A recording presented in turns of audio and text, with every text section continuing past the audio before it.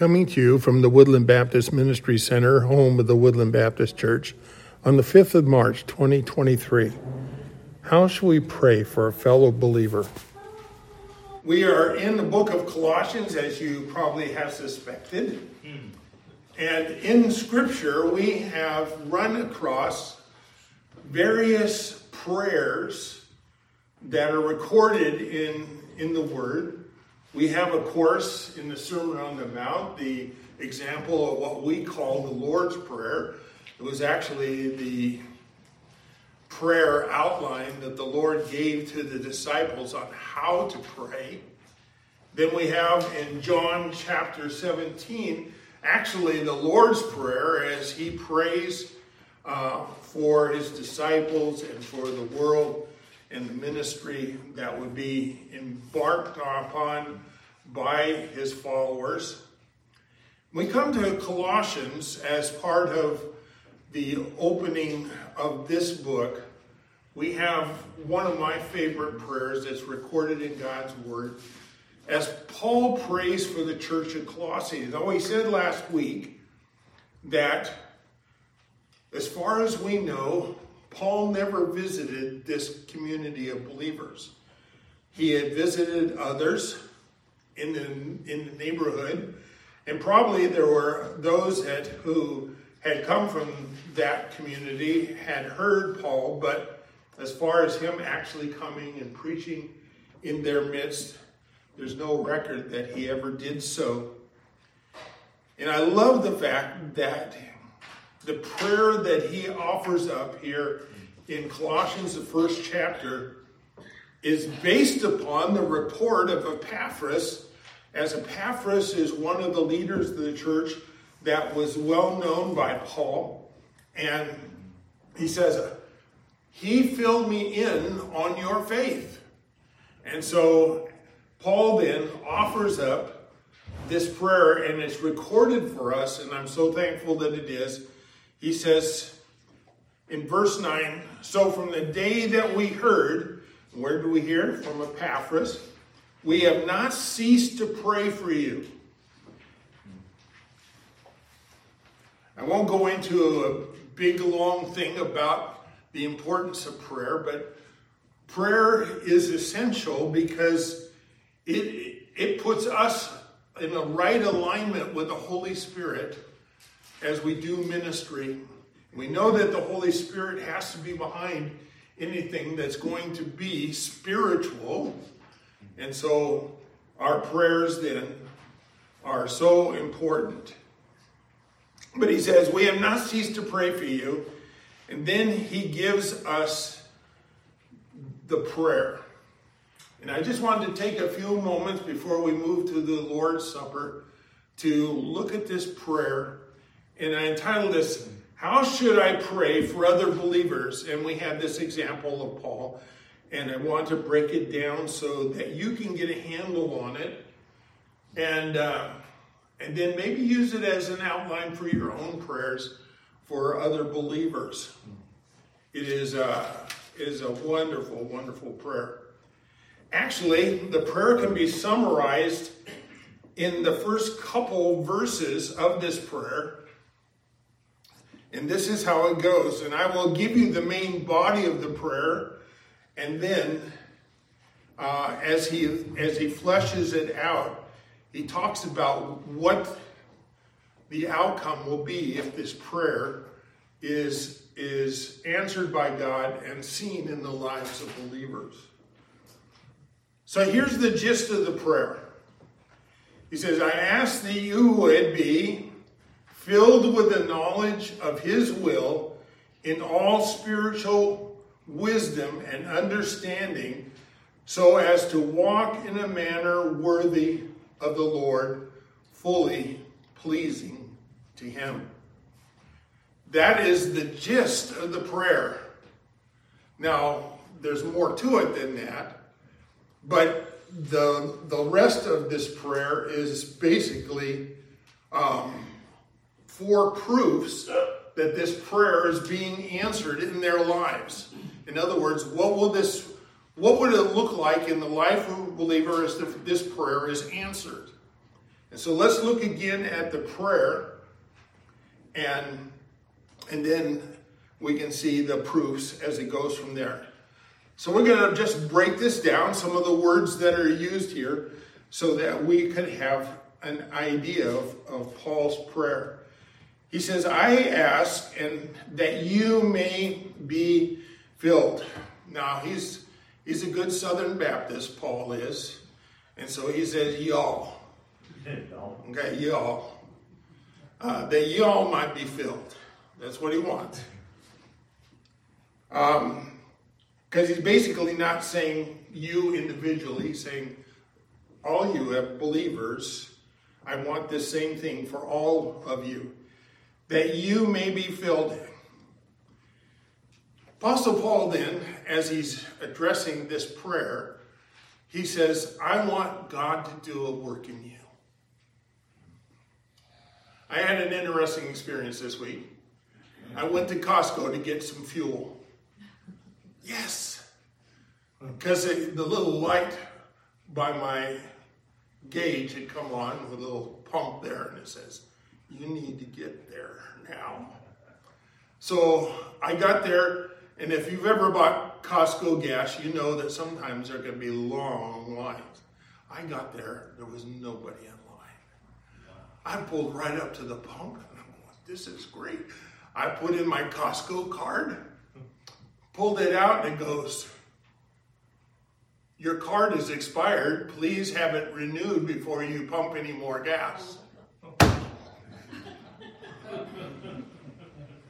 So consequently, I had to go into Costco, pay for the renewal, come back out, but God was gracious and there still was no line and I got some fuel. But when I went to fill it, remember I told the little gauge was showing there. I filled it up and I filled it up. My tank holds 16 gallons and I pumped 16 and a half. So all the tubes were empty. Apostle Paul says, my prayer for you is that you would be filled. Not running empty, but that you would be filled with what? The knowledge of his will. And he says, in all spiritual wisdom and in all understanding. So he gives us three words here that are in the same family. They like to hang out together. And that is knowledge, wisdom, and understanding. Paul says, my prayer is that God would do a work in you in the work of filling you. And I love this because it's in the passive voice, which means that we are not to fill ourselves. God is the one who is to fill us. Okay? They be filled with the knowledge of his will. The word knowledge there is a heightened form of the word to know. It means that you might have not just knowledge, but that you would have full knowledge. Okay? Imagine a student who is starting to learn math. Okay? And he learns his addition tables, or she learns her addition tables. And you say, I've learned math. Are they done? No, there's a lot more to go, right? Then you learn subtraction and multiplication and division, and then you're into roots and square roots, and then you get to our friends algebra and geometry and calculus and trigonometry, and you go, and then we go on to math analysis and on. And it says, my prayer is that you would be fully filled with the knowledge of his will. He says, I don't want you just to know a little bit about God's will. He says, I want you to have full knowledge. Basically, Paul is praying that the church there would be filled with the knowledge of God's will so that we would know the heart and the mind of God, to know what he's about. Okay? Have you ever met a person for the first time and you sort of make a mental assessment about what they're like and who they're about? And then you start spending some time with them and you find out more and you find out more. And Apostle Paul says, I don't want this journey to be over. I want you to have full knowledge of who God is and what he is about. Then he says, if that isn't enough, he gives us two categories. In all spiritual wisdom, and we could add that in all part to the next word, and in all understanding. So what's the difference between knowledge and wisdom and understanding? Knowledge is that whole idea of the embodiment of truth. Wisdom has the idea of a practical application of truth. When we have wisdom, we figure out then how this truth figures into this situation.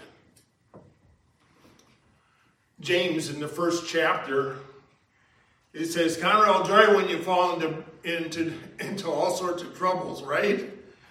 Various trials. And you go, yeah, I'm a happy camper. No. He says, why do you have joy? He says, so that your spiritual life would increase in God, that you would know more than you started out with as you start to put into practice. Then it says, but if any of you lack wisdom, let him ask of God, who gives to all men liberally and upbraideth not. In other words, he doesn't get on your case because you don't know how to apply it. He says, just ask me, I will show you how to apply it. So what we have here is the truth of God's word. This is the knowledge of what he is about and how he operates, how he wants us to operate. But we say, okay, I got that, and I'm going to operate by faith, which means I'm going to put that to practice in my life. But I don't know how best to do that. How best to do that. For instance, we're told to make disciples, the Great Commission. We're told to make disciples, and we go, okay.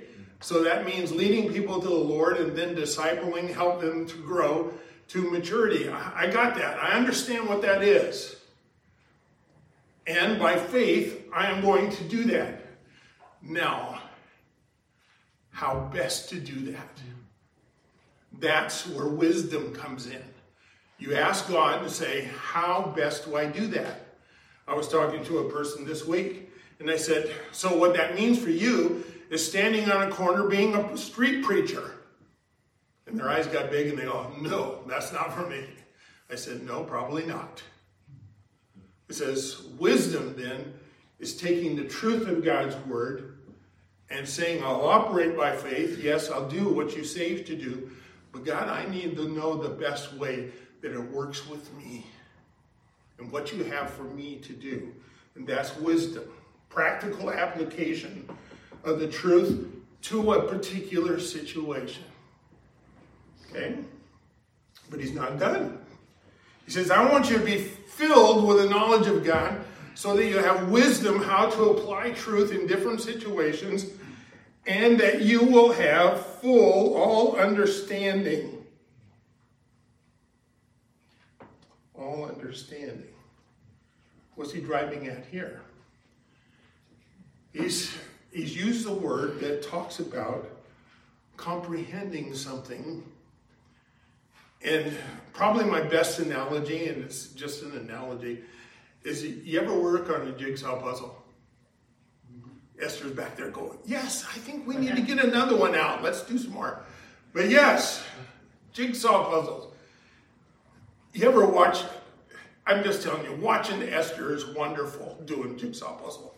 She has the puzzle set out there, and she has the pieces, and she'll go around, and she'll look at the pieces, and she'll reach over, and she'll pick up this piece, and put it in.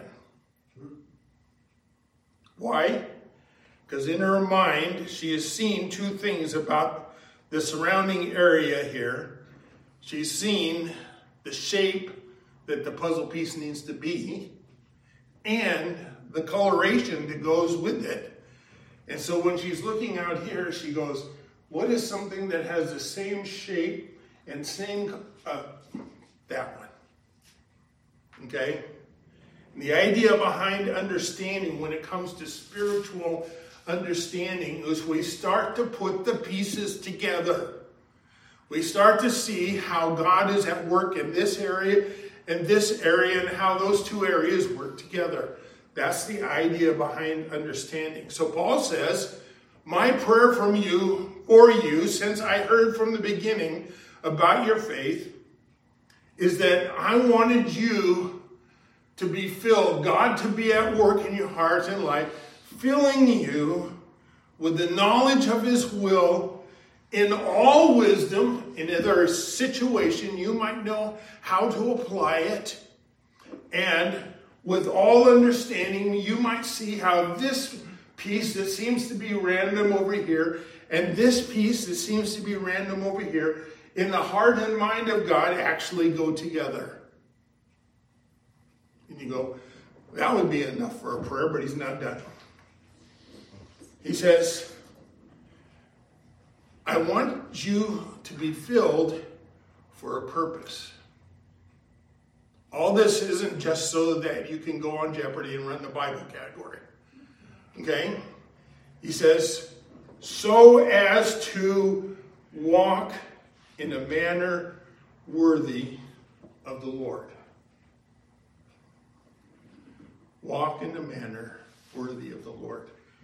In other words, he says, I don't want you to be filled with all this knowledge and wisdom and understanding just so that you'd be filled.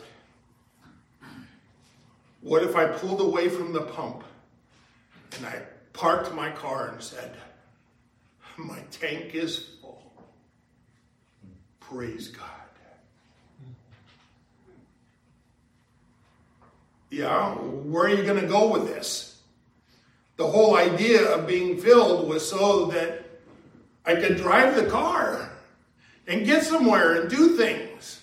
And Apostle Paul is thinking the same thing. He says, I want you to be filled with the knowledge of God's will so that you can walk in a manner worthy of the Lord.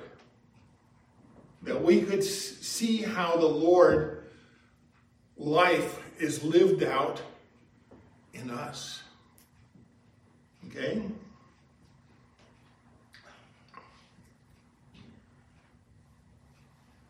I'm going to use an illustration because I think you guys can handle this. Are you ready? Yep. As a pastor, I do weddings from time to time. And I realize we're in a free and open society and people live their lives, right? But there's special occasions when you ought to dress up, right? And a wedding ought to be one. You may not wear anything but jeans, but they're not old, grubby, dirty jeans. They're clean jeans, maybe new jeans. But I'll come to a wedding and I'll see the bride and she's all decked out, and the groom and the attendants on both sides, they're all dressed nicely. And then walks this person that looks like they could have come straight from the beach. And you go, come on, did you have time to change? Well, maybe they didn't, so I'm not going to judge them on that. But assuming that they knew that this wedding was coming, they should have thought about it a little bit and prepared to do something that was fitting. Okay?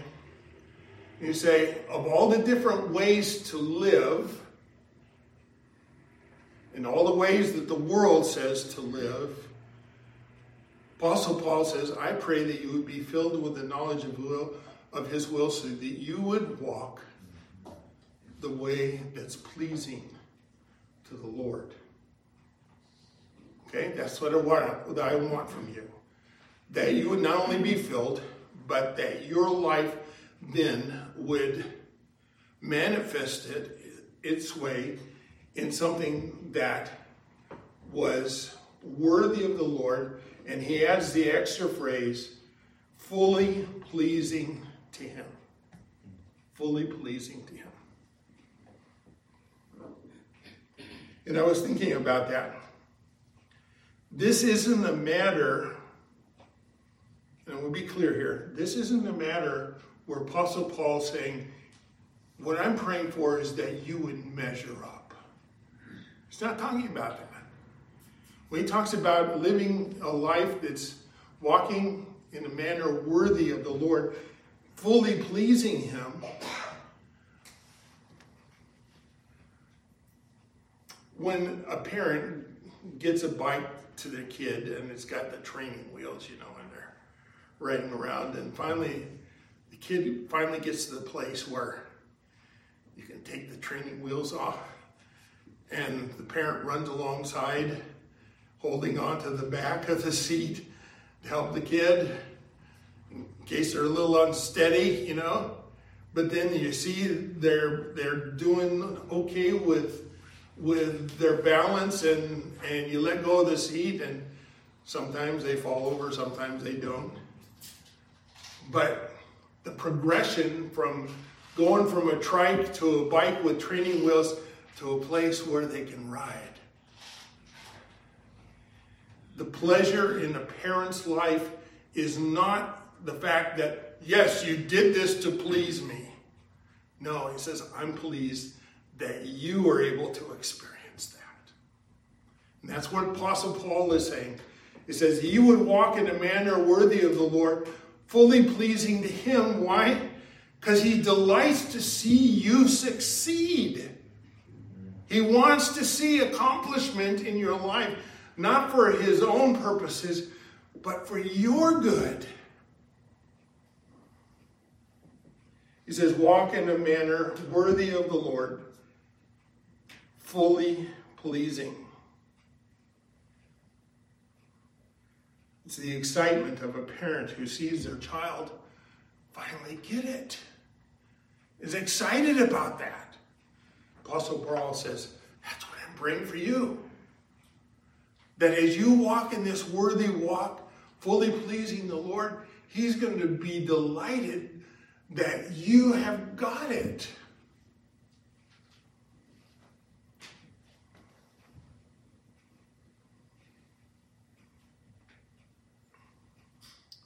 In Philippians, the first chapter, verses 27-28, Paul, writing to the church at Philippi, says, only let the manner of your life be worthy of the gospel of Christ, so that whether I come or to you, or whether I'm absent, I may hear that you are. And he gives us some examples of what this worthy walk would be like. Well, these things that would be pleasing to the Lord. You're standing firm in one spirit. You're in one mind, striving side by side for the faith of the gospel. And you're not frightened by anything of your opponents, because to them it is something that speaks to their destruction, but to your salvation, as you then minister. Apostle Paul says that to the church at Philippi, and it could be easily applied to this prayer. But that's it. That's the prayer. I want you to be filled with the knowledge of his will in every capacity. Spiritual wisdom, understanding, so you can walk a worthy walk that pleases God. That's my prayer. He says, however, we're not done. He says, you will know that this prayer is being answered. And he doesn't put it that way. I put it that way. But what he says is these things will be the result of that prayer being worked out in your life. And he gives us 4 things. 4 proofs that this prayer is being answered. First, others will find us investing in them in practical ways. And you go, where'd you get that? It says, bearing fruit in every good work. you're going to be investing in others in very practical ways. And the examples we could go to several passages on fruit bearing. Some of the passages talk about character qualities like the fruit of the Spirit. But other places, when he talks about good works, then the fruit turns not to character qualities, but our actions. And that's what Paul is referring to here, that you would bear fruit in every good work. Others will find us investing in them in very practical ways. I've given you some passages. I'm not going to take you there. You can look them up. Some in 1 Timothy, some in Titus, as Paul encourages those leaders to talk to those in their charge. So the very first aspect is that others will see that as we're filled with the knowledge of God's will, and we then walk in a manner worthy of the Lord, one of the things is you're going to see us making practical applications in the lives of others, helping them, sharing our life with them. The second aspect, he says, bearing fruit in every good work. Number 2, and increasing in the knowledge of God. So I put it this way, that we are becoming more intimate with our God, the Lord, with the Father, with the Spirit. We are becoming more intimate. Not so much a stranger as he was a week ago, or a month ago, or a year ago. We are growing more and more intimate with him. And the interesting thing is, as the Lord fills us, and we said that was in the passive, this particular outcome is also passive in the sense as the Lord is filling us, he's also on his direction, giving us more and more insight into himself. He desires for us to know him better and better and better.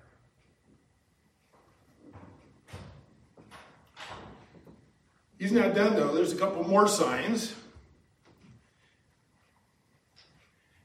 He says, bearing fruit every good work, increasing in the knowledge of God, and may you be strengthened with all power according to his glorious might, for all endurance and patience with joy.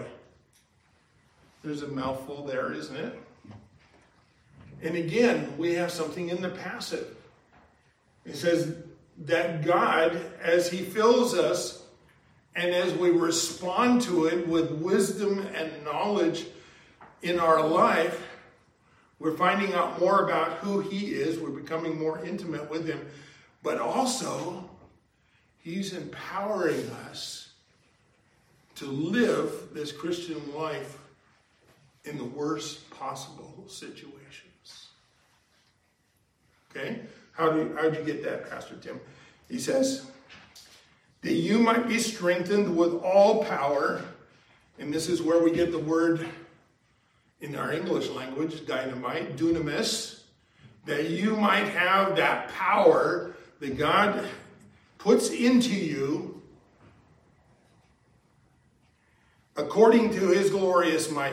I love that. Because what he's saying is, I'm not talking about a firecracker.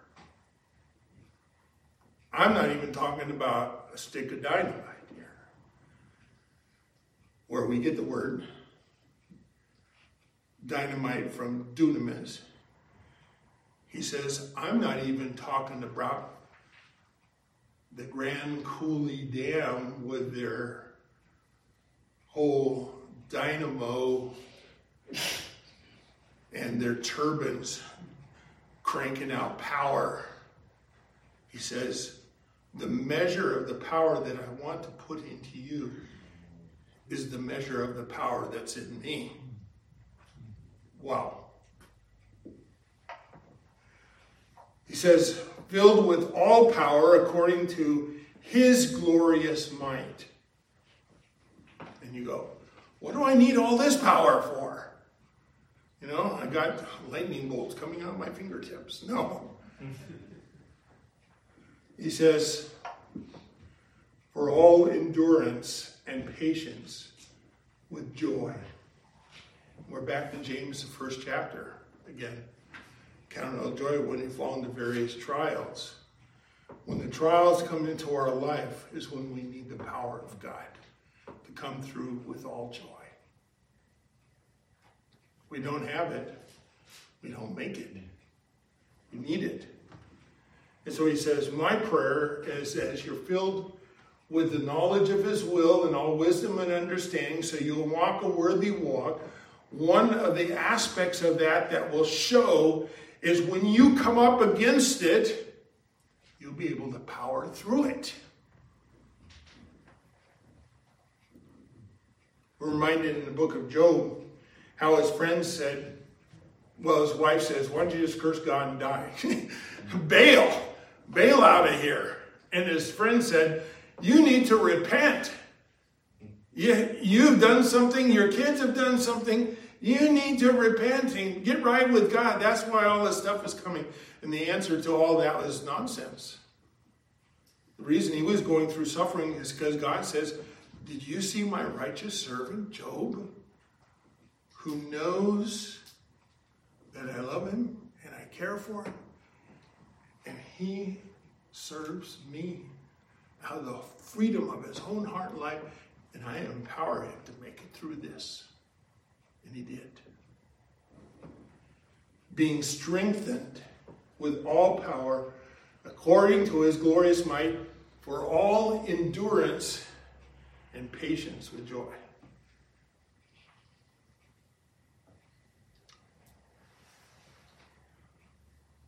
When I'm driving a car,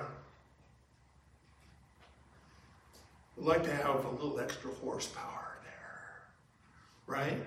Not just so we can race. I know some of you, right? But if you got into a tight situation and you needed to get out of it, and you needed to get out of it now, you put the pedal to the metal and the engine kicks in and all those horsepower come to bear and you get out of this situation. And the Lord says, I've given you the power so that when you're faced with these things, that you can power through them. That you will have the horsepower to do that.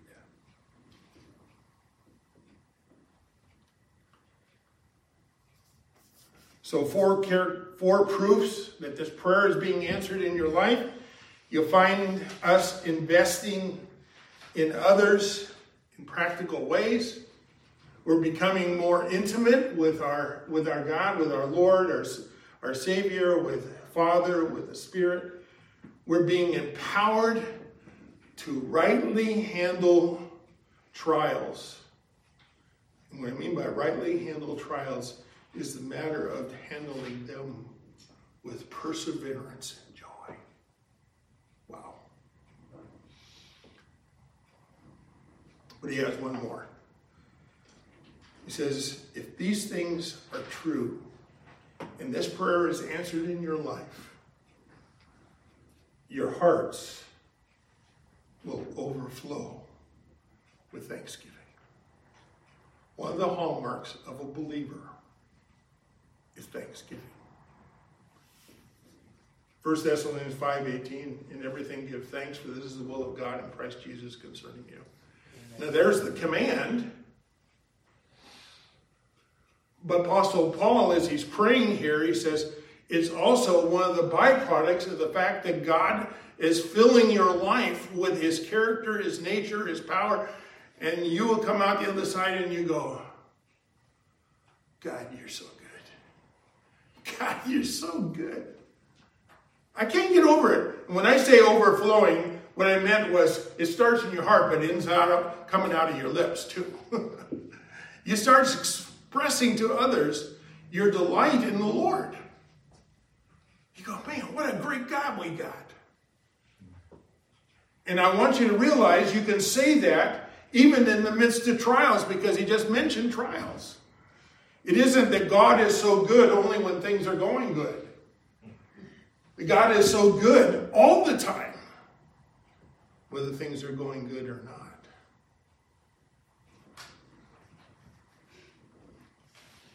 He finishes up this segment. He says, who has qualified you to share in the inheritance of the saints in light? He has delivered us from the domain of darkness, transferred us to the kingdom of his beloved Son, in whom we have redemption, the forgiveness of sin. And I just listed 4 of these things. We've been delivered. Amen. Reason to be thankful. We have been delivered. We have been rescued. I mean, it doesn't take too long back in our history, like this last week, when we have seen flooding and somebody is sitting on top of their car, sitting on top of their house, and along comes a rescuer and delivers them. And he says, spiritually, we've all been delivered. We were in a hopeless situation. Without a deliverer, we would not be delivered. And we would be lost. He says that we've been transferred. He says moved from darkness, the domain of darkness. And he says now we share in the inheritance of the saints in light. So we move from darkness to light. There's a whole lot of things we could talk about that way.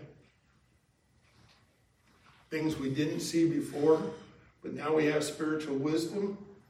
We see also how those things are put together with understanding, and we see how God is at work, even when it doesn't look like apparently it works right now. We see how it's coming together. God has given us that insight, and we can be thankful. Then he uses the word redemption. Very similar to this idea of being delivered. We've been redeemed.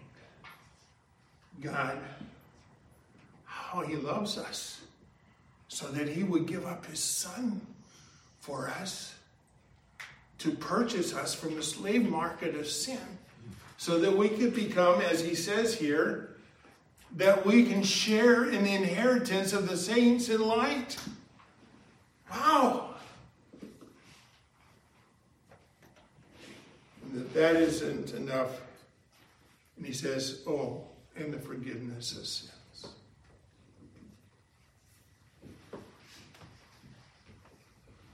What a glorious prayer. You want to know how to pray for other believers? Pray this prayer.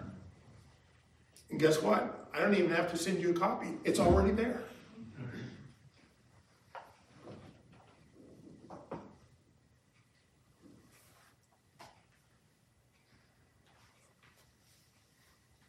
Have you ever substituted words into Scripture? For God so loved Tim that he gave his only begotten Son, that if Tim believes in him, not perish, but Tim will have everlasting life. What if you did this as a prayer for someone who's come in your heart? You're praying for them, and you substitute their name into this prayer. What a prayer.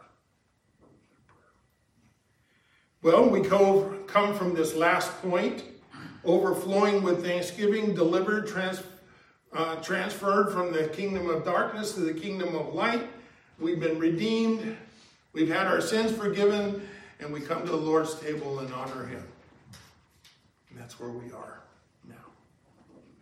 So we're going to give you a moment or two to come before the Lord, because I think this would be appropriate if you bowed your head and closed your eyes and talked to the Lord privately for a few moments and said, thank you, Lord, for saving my soul.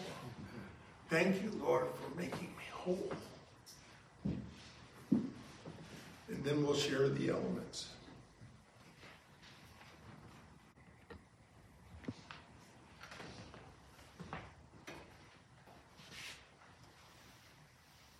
Heavenly Father, if the prayer of Paul for the church at Colossae is so powerful to us, how much more the reality of that filling work by you in our hearts and lives, how much more it is when we walk a worthy walk because of it, and we experience these things. And Heavenly Father, how can we not end up with thanksgiving as to your gracious gift, that you would have your Son and he would willingly come from heaven and all of the acclaim of heaven and become a man and live among us, become a servant and serve, and then go to the cross and die for us in order to redeem us. And we're so thankful that he was raised back to life. He ascended back into your presence, and even as we pray, makes intercession on our behalf. So, Heavenly Father, as we come to share these elements, it's with an attitude of gratitude.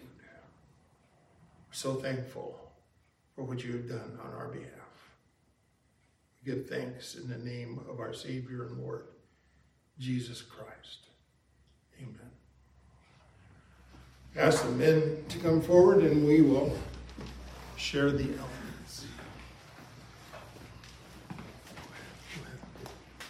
This is open to all believers. This isn't just for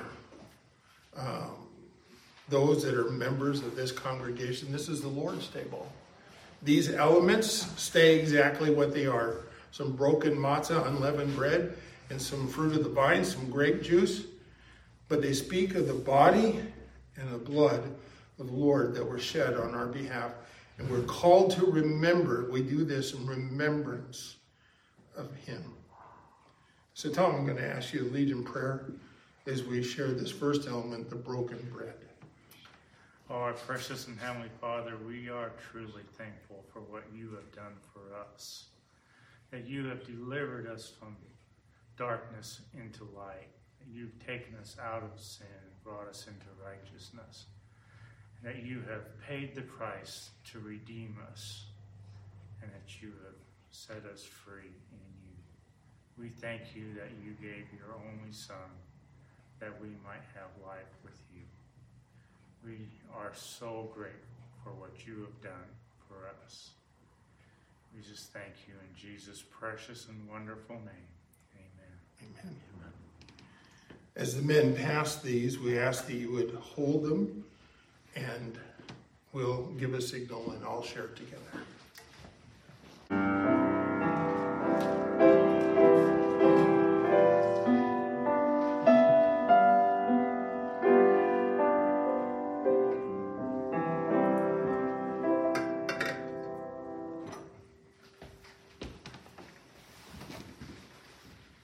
Jesus broke the bread and gave it to his disciples. And he says, "This is my body broken for you." And they were in the upper room. The cross was in the near future. And I'm sure they didn't understand the significance of those words then. But we certainly understand them now. Let's partake of that broken body, the bread.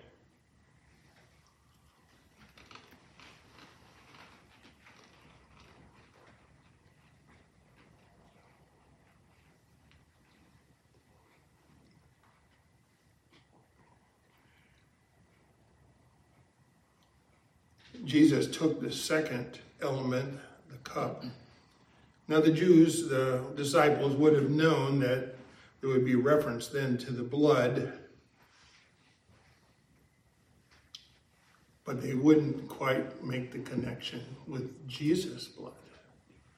We're going to ask Tom if you'd lead us in prayer, if you would.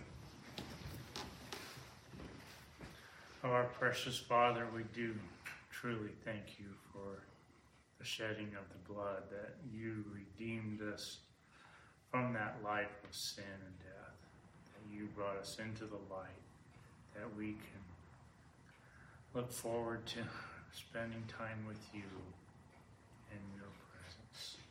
We thank you that your Son gave up his blood to pay that price, to redeem us. And we give you the glory and the praise, and we just thank you for all that you've done for us. In Jesus' name, amen. And with that, the pastor's brain short-circuited. I meant to call on Mike. Please forgive me. Tom's excused next time.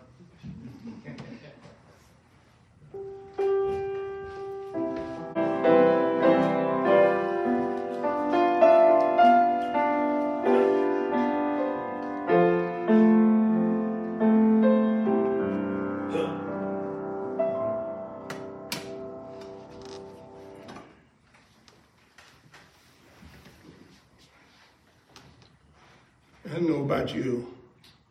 I am so thankful that the work of Jesus Christ is finished. And he doesn't call on me to add anything to it, because I would mess it up. So we're thankful for the body and blood of Jesus Christ, which redeemed us, purchased us, brought us from the kingdom of darkness into his glorious light, made us joint heirs with Jesus Christ. Is there a reason to be thankful? Absolutely. Let's drink to the new covenant in his blood.